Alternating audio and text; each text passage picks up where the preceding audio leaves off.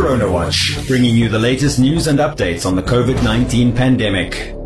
The Ministry of Health and Social Services says it has observed a constant and persistent decline in the incidence of new infections, hospitalizations and deaths. All the wards that were repurposed to accommodate COVID-19 patients during the height of the third wave have been freed up and returned to normal operations, while those services that had been suspended have resumed. In light of this, the ministry has announced that it will once again allow visitation of COVID-19 patients by family members. The visits will, however, be limited to a maximum of half an hour and should be staggered and spread over different days and times to avoid congestion in COVID wards.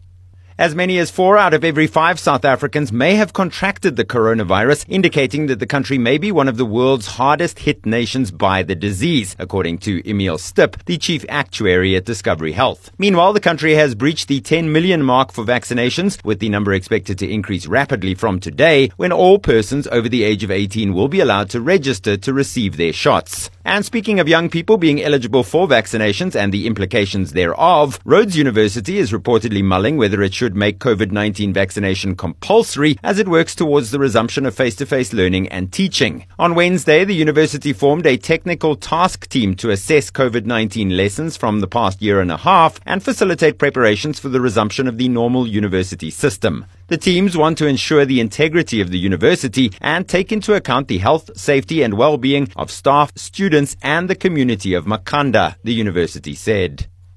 As we continue learning more and more about what exactly COVID-19 does to our bodies, new evidence shows that people with long COVID have higher levels of blood clotting. The study published in the Journal of Thrombosis and Hemostasis found that higher levels of blood clotting were directly linked to other symptoms of long COVID syndrome. This in turn caused reduced physical fitness and fatigue. The study results showed that clotting markers were significantly higher in the blood of patients with long COVID syndrome than healthy people, and that clotting markers were higher in patients requiring hospitalization for their initial COVID-19 infection.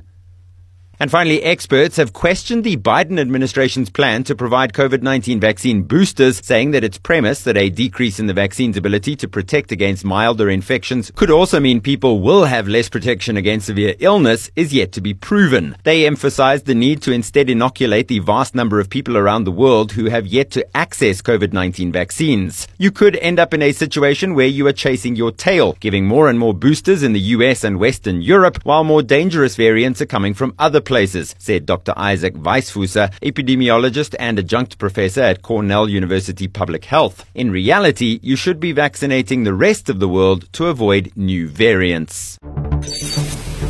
Corona Watch, compiled and presented by Future Media News.